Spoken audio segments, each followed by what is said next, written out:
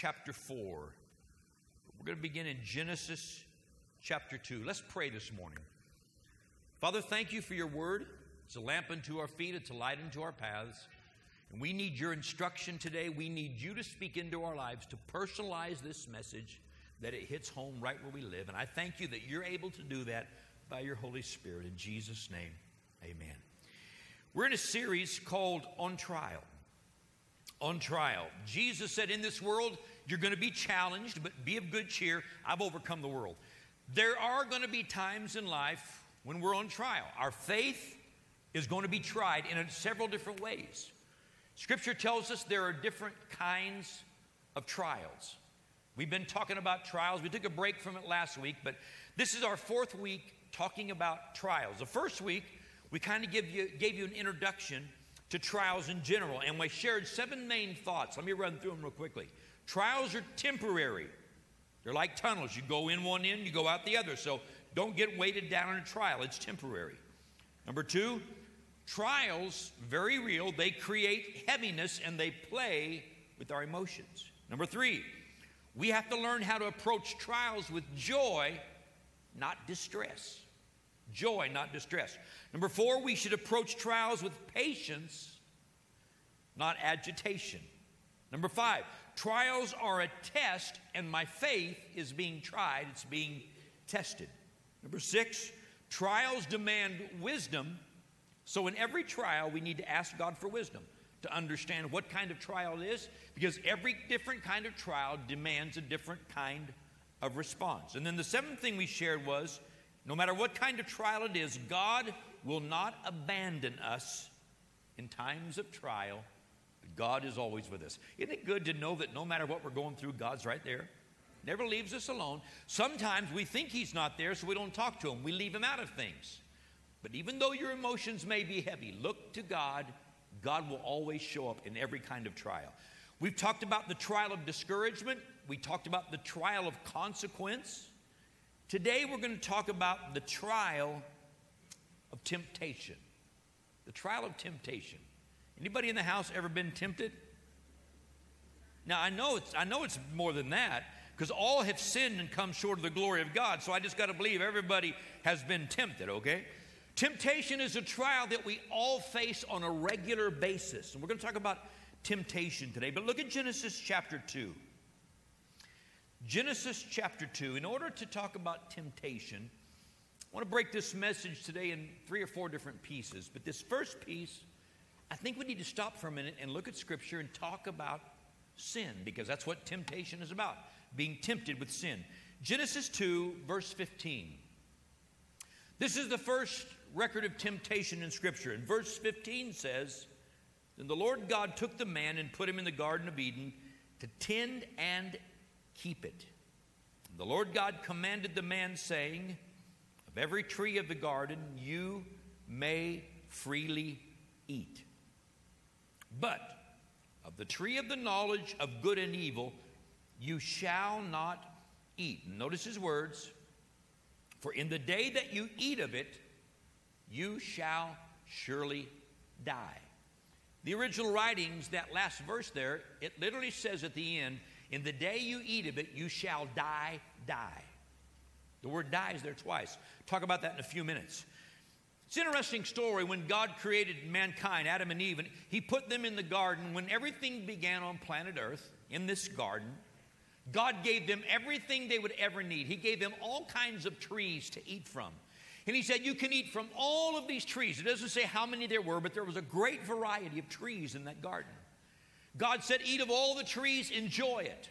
But there's one tree in the garden you shall not eat of. That's the tree of the knowledge of good and evil. What God was saying was, I want you to know good. I want you to experience good. I want you to have good. So if you will walk with me and walk in my ways, if you will not turn from me, if you will only eat of the trees that I've planned for you to eat from, you'll have a good, full, fruitful, eternal life, is what he promised to Adam and Eve. Some of us fail to realize that one of the reasons why death is so difficult for us is because God never originally created us to die. He created us to live forever. That's why death is so difficult for us. God never intended for us to come to an ending point in this life. But he said, of the day that you eat of that tree, you will surely die. Disobedience is sin. And what happens is, when God put the tree in the garden and said, eat of all these trees, but don't eat of this one tree, their faith was put on trial. Are we going to believe God, or are we not going to believe God? Are we going to obey God, or are we not going to obey God? Are we going to do what he told us to do, or are we going to go our own way? That was the challenge that was set before them. Disobedience is sin. Disobedience is rebellion against God's laws. And in essence, rebellion is saying, God, I don't need you. I don't need you to be my God. I will be my own God. I'll determine for myself what is right and what is wrong. We find that God said disobedience and sin brings the knowledge of good and evil.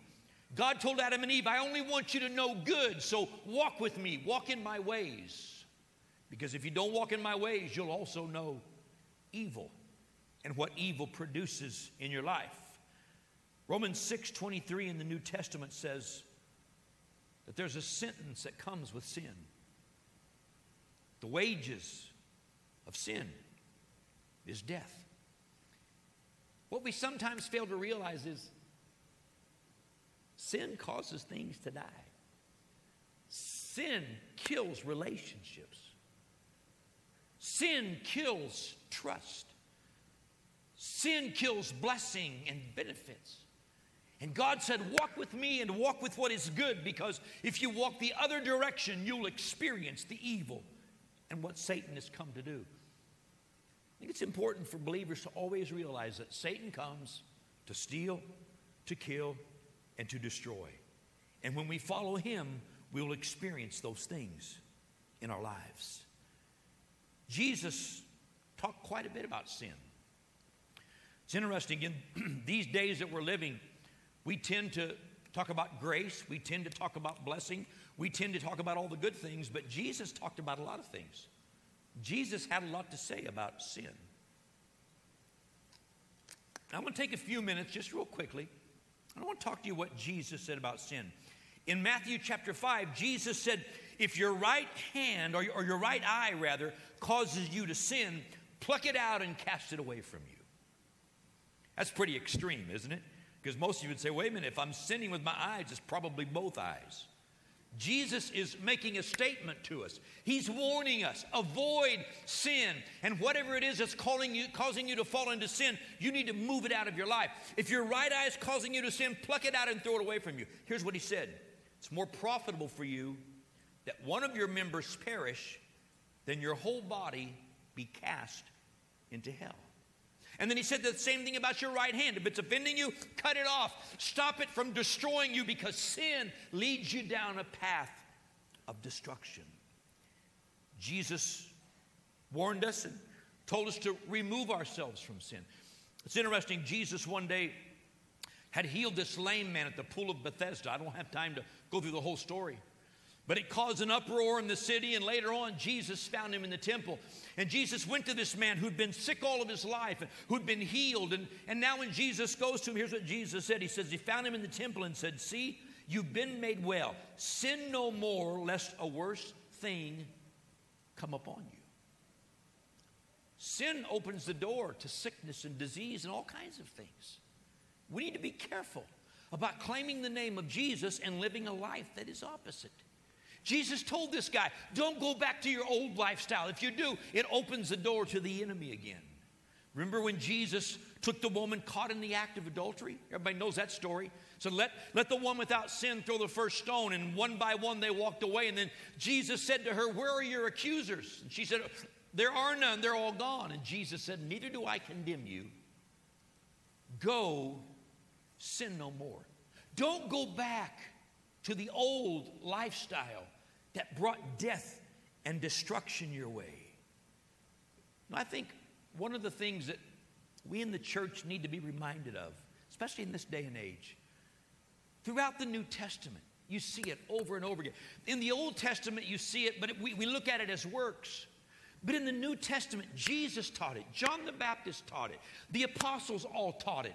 That there's a responsibility that comes when we come to God. We receive Jesus as Lord and Savior, but the word is repentance. Turn from your old lifestyle and start following God. Because when you walk with God, you walk into what is good. But when you walk in sin, you walk into the death and destruction that Satan wants to send our ways. And we need to understand today, in this day and age we're living in, we don't want to mess with sin. You don't want to play with sin. We don't want to play with God's grace. We need to be sincere about walking with God, because God has made so many good promises if we'll walk with Him. Jesus even said this, John's Gospel, chapter number 8. He said, whoever commits sin becomes a slave of sin. And a slave does not abide in the house forever, but a son abides forever. He's talking about a lifestyle. He said, don't get your life tangled up with sin where you get into things that become so strong you can't break free from those things. He said, we need to look to God to strengthen us, to help us, to set us free. Because if we're living a lifestyle of sin, we are slaves to those sins. And that's not God's will for His sons. As a matter of fact, Paul wrote about this. Romans chapter 5. He said this in verse 20. He said, where sin abounded, the grace of God much more abounded. Where sin held us captive, the grace of God came to liberate us and to free us from that sin. Hear me today, church. God didn't just send His Son to save us from sin, to forgive us of our sins. He came to liberate us from our sins, that we wouldn't have to walk in sin anymore.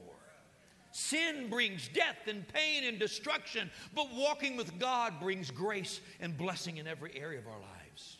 You may look at your past and say, man, I've got so much behind me. I've got so much bondage in my life. I could never be free. Let me tell you something. As your sin gets bigger, the grace of God gets bigger and bigger and bigger and bigger and bigger. Trust His grace and He will free you from the bondage and the slavery of sin.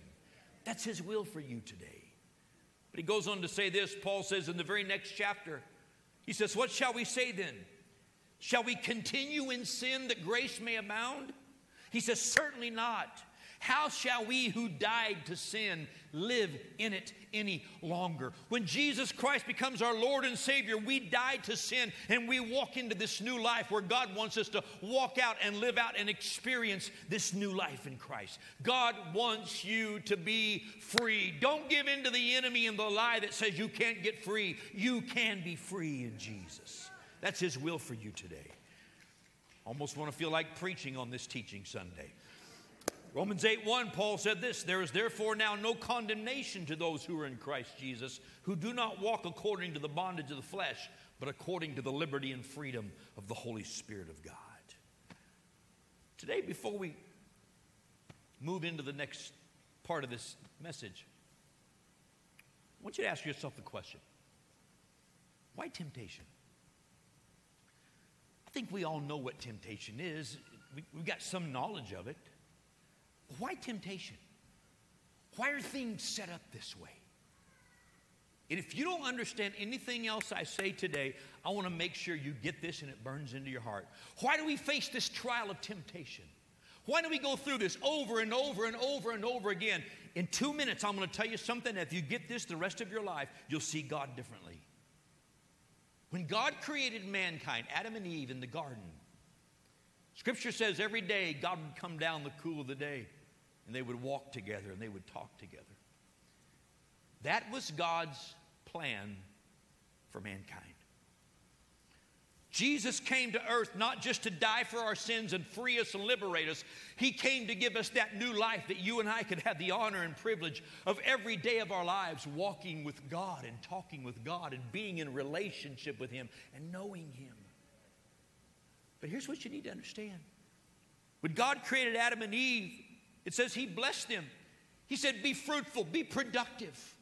Live productive lives. My blessing is upon you. Walk with me.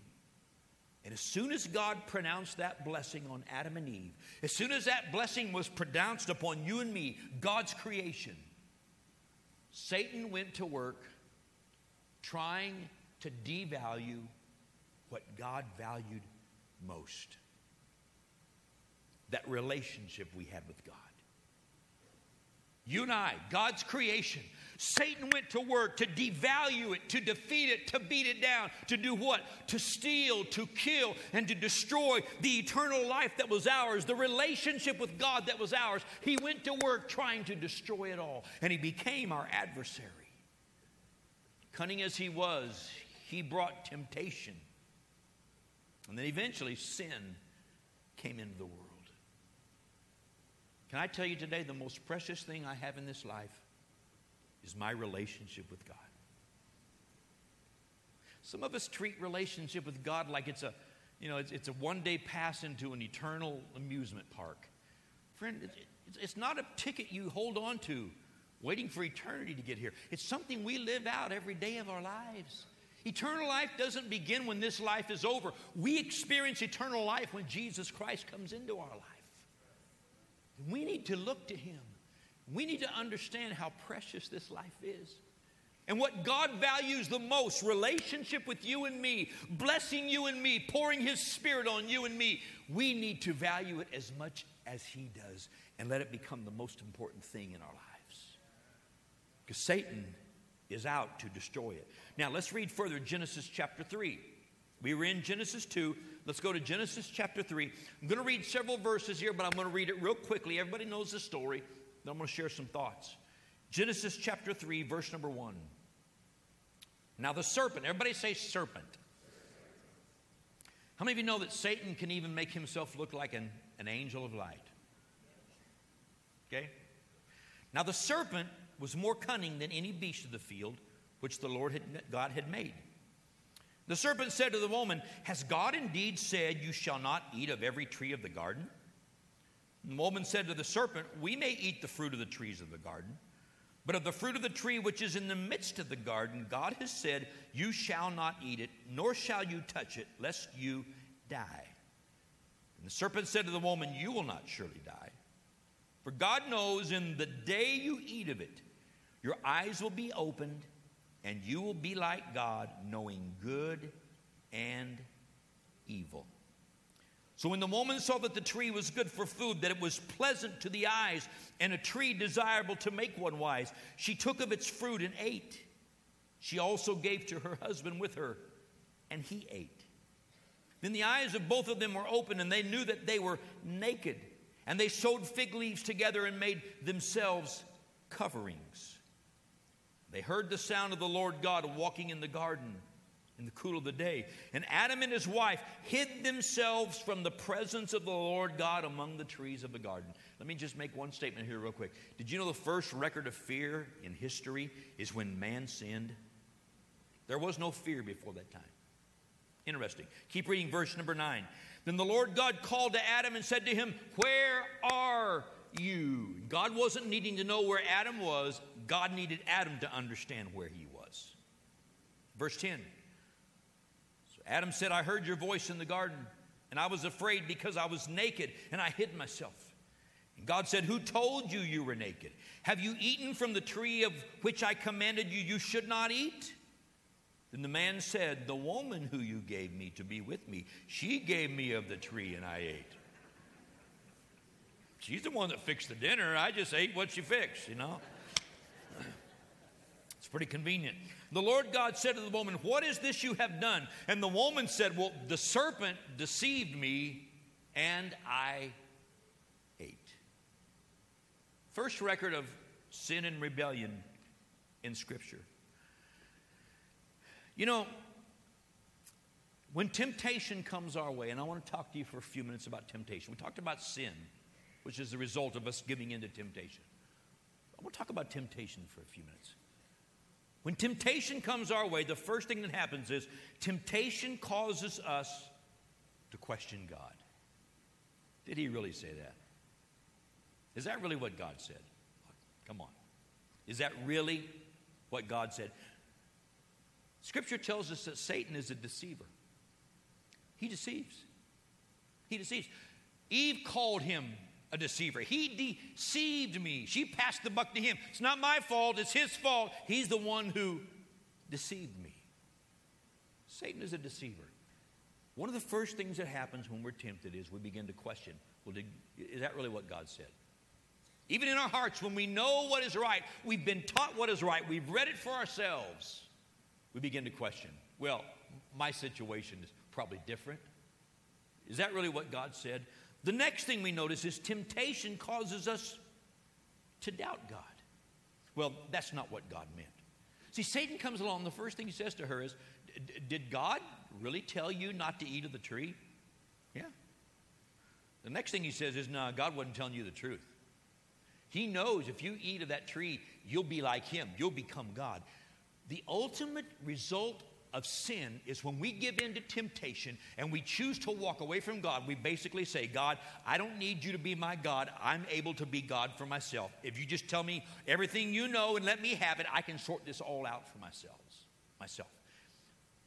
One of the problems some of us have is we think when we stand before God, we're going to be judged based on how we want to be judged.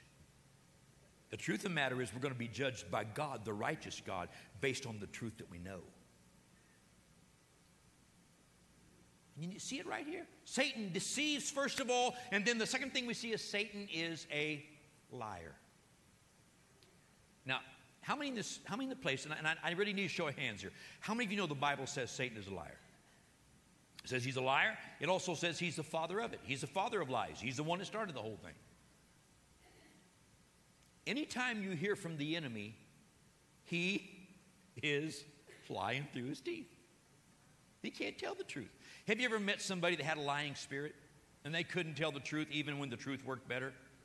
I mean, even when the truth would work out better, they'd tell you a lie anyway. I've known a couple of people like that in my lifetime. Lying spirit, I mean, they just cannot. That's how Satan is. He perverts everything. He twists everything. Well, is that really what God said? Well, no, he didn't mean that, because really he holds this stuff back. And temptation comes our way and we begin to question God. Then we begin to doubt God and not believe his word. Temptation causes us to become our own God, and we say, I will decide what's right for me. I will decide what's wrong for me. I can work this out myself. You know what that is? That's me becoming my own God. James 1:15 says that temptation, lust, desire, when it's conceived, when we embrace it, it produces sin in our lives. When sin gets finished, it brings death. I don't want anybody to leave this place today in condemnation, okay? But I want you to hear me. When we take our sin lightly, when we fail in temptation, when we give in and we lose the battle and we make a little deal out of it, the only person we're hurting is ourselves. Because there are always consequences that come when we choose our own way. Now turn to Matthew chapter 4, because I want to read one more story to you real quickly and share some final thoughts. Matthew chapter 4. This is the story of Jesus when he's tempted in the wilderness. And I want to read what happened between Jesus and Satan, the devil, in this battle of temptation. I want to read through it. I want you to read it with me. And I want you to let it sink in as to what goes on here. Matthew 4, verse number 1. If you don't have a Bible, the verses are on the screen. Here we go, verse 1. Then Jesus was led up by the Spirit into the wilderness to be tempted by the devil. God is not going to keep you from being tempted. God wants to strengthen you so you can overcome temptation. Well, why does God let me be tempted? I'll show you why in a few minutes. God is not going to keep us from temptation, but he will help us overcome it. Verse 2, and when Jesus had fasted 40 days and 40 nights, afterward he was hungry. How many of you understand the end of that verse? No food for 40 days, 40 nights. He was definitely hungry. Number 3, verse 3, now when the tempter came to him, he said, if you are the Son of God, notice if you're the Son of God, command that these stones become bread. Remember what I said? Satan always comes. What does he do first? He sows doubt. He brings confusion. He walks up to Jesus, the Son of God, and says, now if you're the Son of God, He knew who Jesus was. Jesus knew who he was. But he throws that if word in there. If. When sin comes our way, we don't ever want to play with the word if. We want to just slam the door and say no. Everybody smile at me this morning. This is good teaching. No. There's got to be some resolve here. If. No, it's not an if here. I know who I am. Goes on to say this. Verse 4. But Jesus answered and says, it is written, man shall not live by bread alone, but by every word that proceeds from the mouth of God. You're hungry, make the stones become bread. I mean, that seems reasonable. Jesus says, no, I won't use the power of God to feed my flesh. Because man doesn't live by just physical food. Man is kept alive by the Word of God. That's where our life comes from. Then verse number 5 says this. Then the devil took him up into the holy city, set him on the pinnacle of the temple, and he said, if you are the Son of God, throw yourself down, for it is written, he shall give his angels charge over you. And in their hands they shall bear you up, lest you dash your foot against a stone. Verse 7, Jesus said to him, it is written again, you shall not tempt the Lord your God. Jesus said, I'm not going to play these games with you. I know who I am. You know who I am. I don't need to do this for you, for me, for anybody else. It's not important. Besides that, we're not going to tempt God and play games with God. Interesting. Verse 8. Again, the devil took him up on an exceedingly high mountain and showed him all the kingdoms of the world and their glory. And he said to him, all these things I will give you if you'll fall down and worship me. Jesus said to him, away with you, Satan, for it is written, you shall worship the Lord your God, and him only you shall serve. Verse 11, then the devil left him. Behold, angels came and ministered to him. How do we overcome temptation? We talked about sin. We talked about what temptation is, why it comes our way. It's a test to find out, what do you really believe? Do you believe God, or do you believe the lies and the insults of the enemy? Let's talk for a few minutes today about how do I overcome temptation. Because I'm going to tell you something. You are going to be tempted. Some of you will be tempted this evening. Some of you will be tempted this afternoon. Some of you will be tempted before you get out of the building here today. Somebody will look at you or say something that you don't like, and you're going to have to fight the battle. Somebody in the parking lot may cut you off. What kind of Christian do you think they are? Before this day is over, you'll face some kind of temptation. You may face it tomorrow, maybe the next day. Everybody is going to be tempted. How do I overcome temptation? Let me give you a few things real quickly that I think can help you today. First of all, we need to accept God's lordship over our lives. Jesus Christ is my Lord, and I'm going to live a life that he asked me to live. I'm going to live a life that pleases him, not the life that pleases me. A lot of us have never been taught some of the things that Jesus said. You want to follow me? Lay down your life. Pick up your cross. Follow me. Die to yourself. Forget about what you want. Find what I have for you. I say this over and over and over again here at the bridge.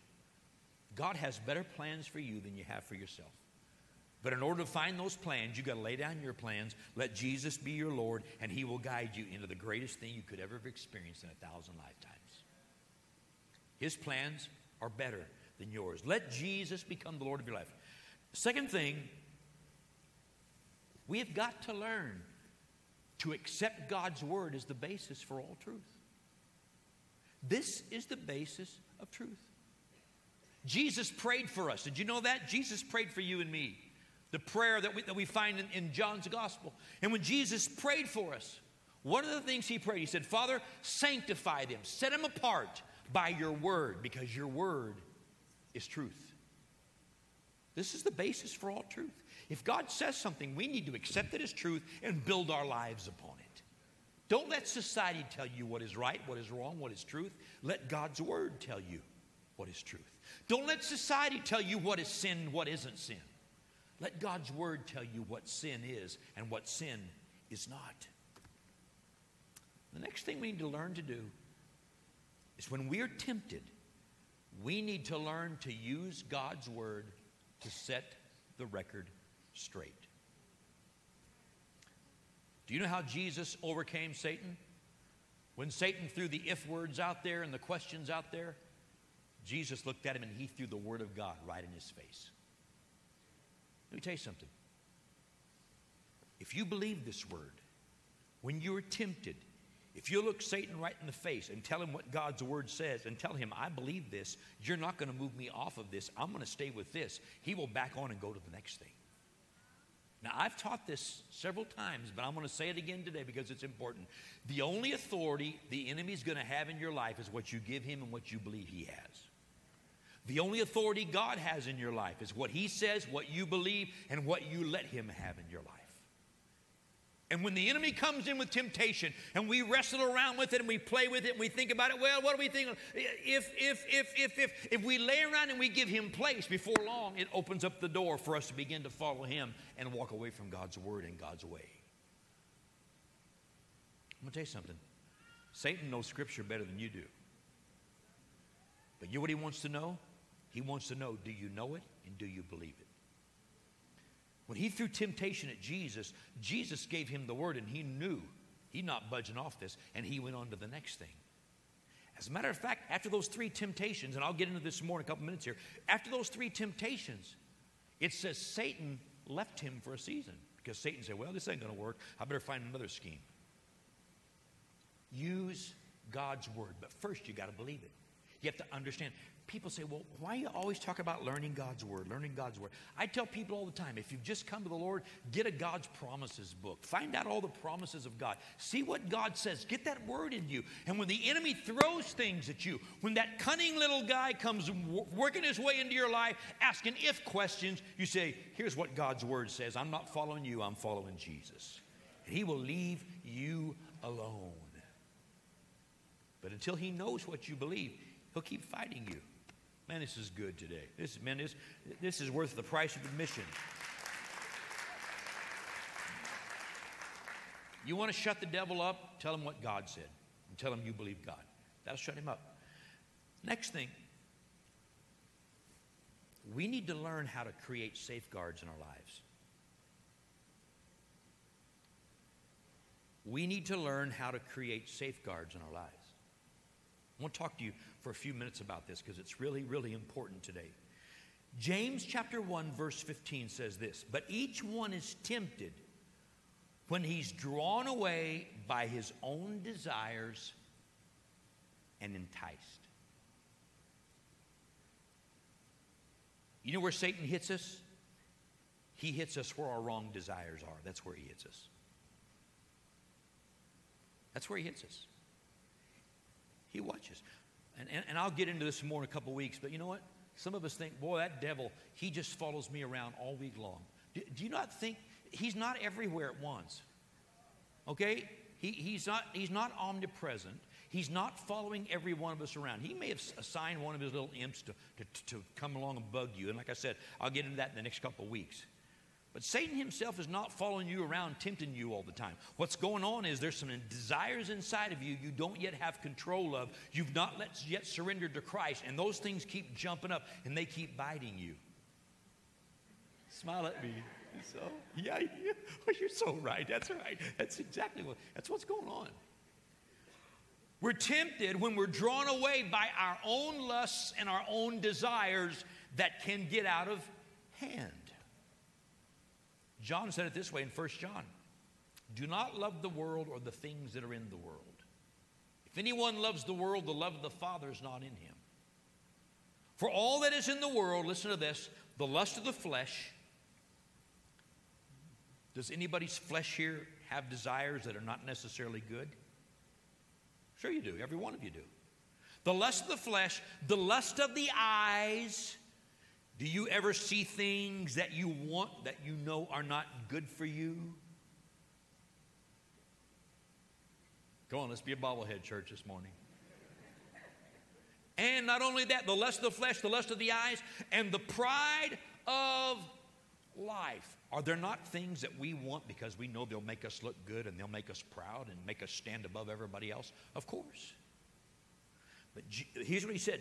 John said, these things are not of the Father. They're passing away. They're of the world. The lust of the flesh, the lust of the eyes, things that feed my pride. Those are things inside of us. Now, I'm going to talk about this for a minute. Every one of us has a fallen nature. Every one of us has a fallen nature. And we have to learn to surrender that nature to Christ. Paul said, I die daily. I die daily. Every single day, I demand that all those lusts die inside of me so I can follow Christ. He's saying, I fight the battle of temptation. How do you do that? You set safeguards around you. You set safeguards. You make a decision. I am not going to these places, and these places that I go that cause me to fall into sin, I'm not going to go there, and if needs be, I'll get friends, I'll get my spouse, I'll get somebody, and I'll tell them where I'm at. I'll let them know what I'm doing with my life so that they can tell me, don't fall into that. I'll establish some accountability there. In other words, I'm not going to play around with the things that pull me into sin. Instead, I'm going to follow Jesus. John said, the world is passing away and the lust of it, but he who does the will of God abides forever. Let me ask you some questions real quickly. Who are you hanging with? Are you hanging with people who are following Jesus? Because I want to tell you something. Sooner or later, people are going to influence you. You show me your friends, I'll tell you what your future is going to be. Who are you hanging with? What kind of people are they? What are they leading you into? How about this one? What's the atmosphere in the world that you've chosen? See, we all create our world.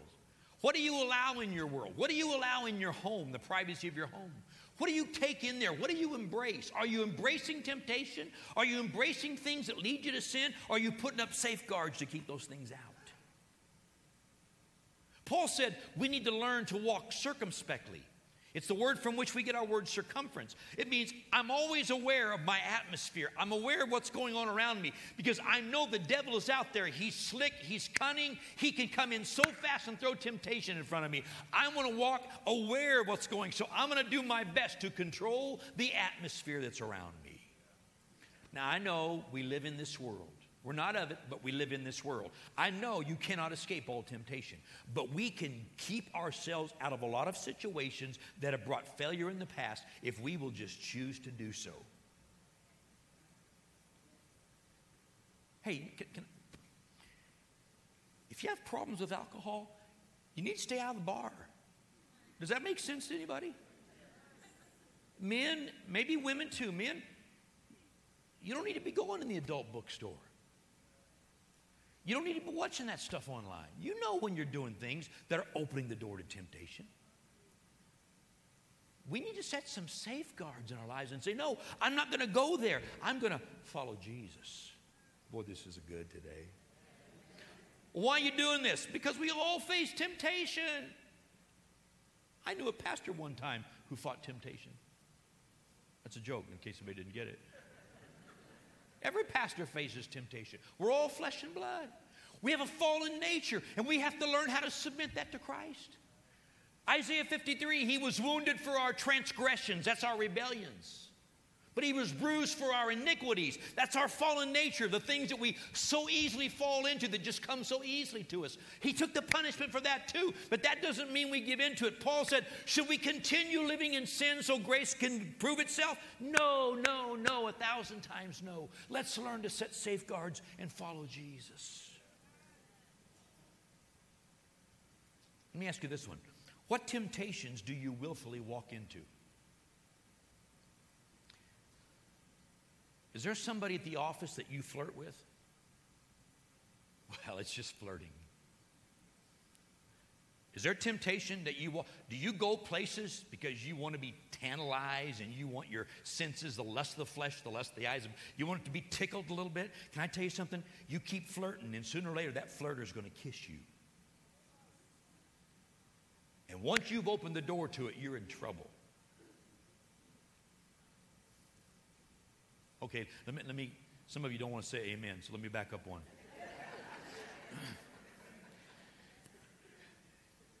You know what we need to teach our kids? When your kids start dating, you teach them in advance. Here's where you say no. You don't wait till you get there and get all wrapped up in emotion. You know in advance, here's where I draw the line. I don't cross the line. How many think that's a good thing to teach our kids? Okay? If it's good for your kids, it's good for you. Hello? We need to draw the line and set some safeguards. If there are areas of our lives that we walk easily into sin and fail, we need to set safeguards so we don't willfully walk into those temptations. Then one more thing. Pray. Pray. Have you ever sinned while you were praying, talking to God?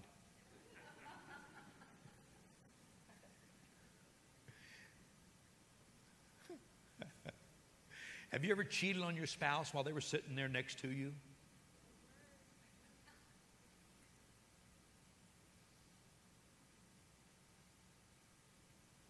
It's quiet in here today. Good. Jesus said, now keep in mind, Jesus is in the Garden of Gethsemane. He's about to go to the cross. He's asking the disciples to come and pray with him and support him. All they can do is sleep. Jesus, the agony is so great, his sweat becomes his blood. Blood begins to run down his face. And his disciples are sleeping. You know what he says to them? Watch and pray so you don't fall into temptation. A few minutes later, Peter jumps up and cuts off a guard's ear with his sword. It's exactly what Jesus was talking about. Watch and pray. Watch and pray. Watch and pray. One of the reasons we fall into so much temptation and sin is because we don't watch and we don't pray. When temptation comes your way, start talking to God about it. I promise you, that will settle all your desires, and we're just that fast. Open up your Bible and start reading what God says about sin. Open up your Bible and start reading, start praying. I promise you, you'll walk right out of that temptation.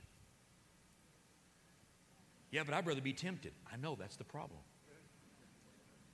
I don't want to talk to God about that. I'm embarrassed. You know what? You're better off talking to God before than you are talking to God after. Oh, that's good. Man, that's good. I just thought of that. That's good. One more thing. James chapter 1 says this, "Blessed is the man who endures temptation, for when he has been approved, he will receive the crown of life which the Lord has promised to those who love him." Did you know blessing comes when you resist temptation? Scripture says when Jesus finished telling the devil no those 3 times, the devil left him for a season, and what it says is angels came and ministered to him. See, what we do is we say, "Oh God, I'm tempted, send me angels." And God says, resist temptation. Trust me, believe me, then the angels will come and minister to you. Set the safeguards. Pray. Talk to God. Use the Scripture. And then move forward. Last thing, it's time for me to finish. 1 John chapter 1, it's great verses of Scripture. It says, if we confess our sins, he's faithful and just to forgive us our sins and cleanse us from all unrighteousness. The next couple of verses says that we have an advocate. We have a representative with the Father, Jesus Christ, the righteous Son of God, who's paid for our sins. I said earlier, I don't want you to leave this place with condemnation. I don't want anybody who's struggling to leave here saying, well, I just can never do it, so I give up. No. You can do this. God will help you in times of temptation. He'll be there. He'll strengthen you. But here's what I want to tell you. When you fail, God has provided a way for us to come to God and say, God, forgive me. I say this so many times, I think people get weary of it. Don't run from God. Run to him. If we confess, admit our sins, he's faithful and just to forgive us and cleanse us from our failures. Maybe you're here today. Maybe you're struggling. Maybe there's a temptation. Maybe there's an area of your life it's out of control, and it's like, what am I going to do? We've given you some keys today, how we start. But I want to pray for you right now, because the last thing I want you to do is to run from God. So I'm going to ask you to bow your heads. I'm going to pray 2 prayers, but bow your heads. I want to pray for you right now. Father, What I've shared today has hit home, I know, with a lot of people. Simple truths from your word. Father, as Jesus told us to pray, he said, pray, lead us not into temptation, but deliver us from the evil one. God, we don't want to fall in the hole. We don't want to fall in the pit. We don't want to make bad decisions. We don't want to give in to our lusts, create problems in our relationship with you. Father, we want to walk with you. But I pray right now, Father, in our hearts, number one, just give us a determination to not give in to sin, not give in to temptation. Number two, help us to take your word and put it to work and start praying and talking to you and resisting the enemy, because when we resist the enemy, he will flee from us. God, give us a determination. There's some people here who keep losing the battle. Give them the determination today to keep fighting and not give up and not give in. Father, I pray right now, if there's anybody walking in condemnation, lift that condemnation off of us. We confess our sin to you. We ask for forgiveness. Cleanse us, Father. Cleanse us. In Jesus' name.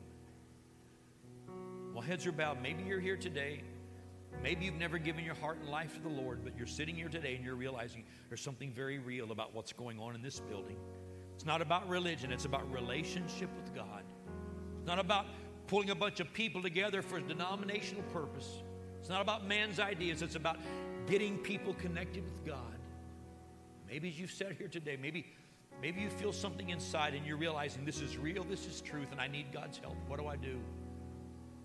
What you do is you open your heart to God and you ask him to come in. If you're feeling that today, that's God. That's the Holy Spirit knocking on the door of your heart. God's saying, I want to come in, but he needs your permission. He's given you a will. You have to say yes, Lord. So I want to lead you to prayer right now that'll open the door and invite God into your life. I'm going to ask everybody here to pray with me. Say these words. Say, God, I need you. I need your forgiveness. I need your help with my life. Please come in and help me. I put my faith in Jesus. I believe he died for my sin, paid for it all, and was raised from the dead so I could have eternal life. So I trust Jesus to be my Savior. I ask you to become the Lord of my life and lead me in the ways of God. I want to learn your ways one day at a time. Strengthen me so I can follow you. I want you to be my Father. I want to be your child.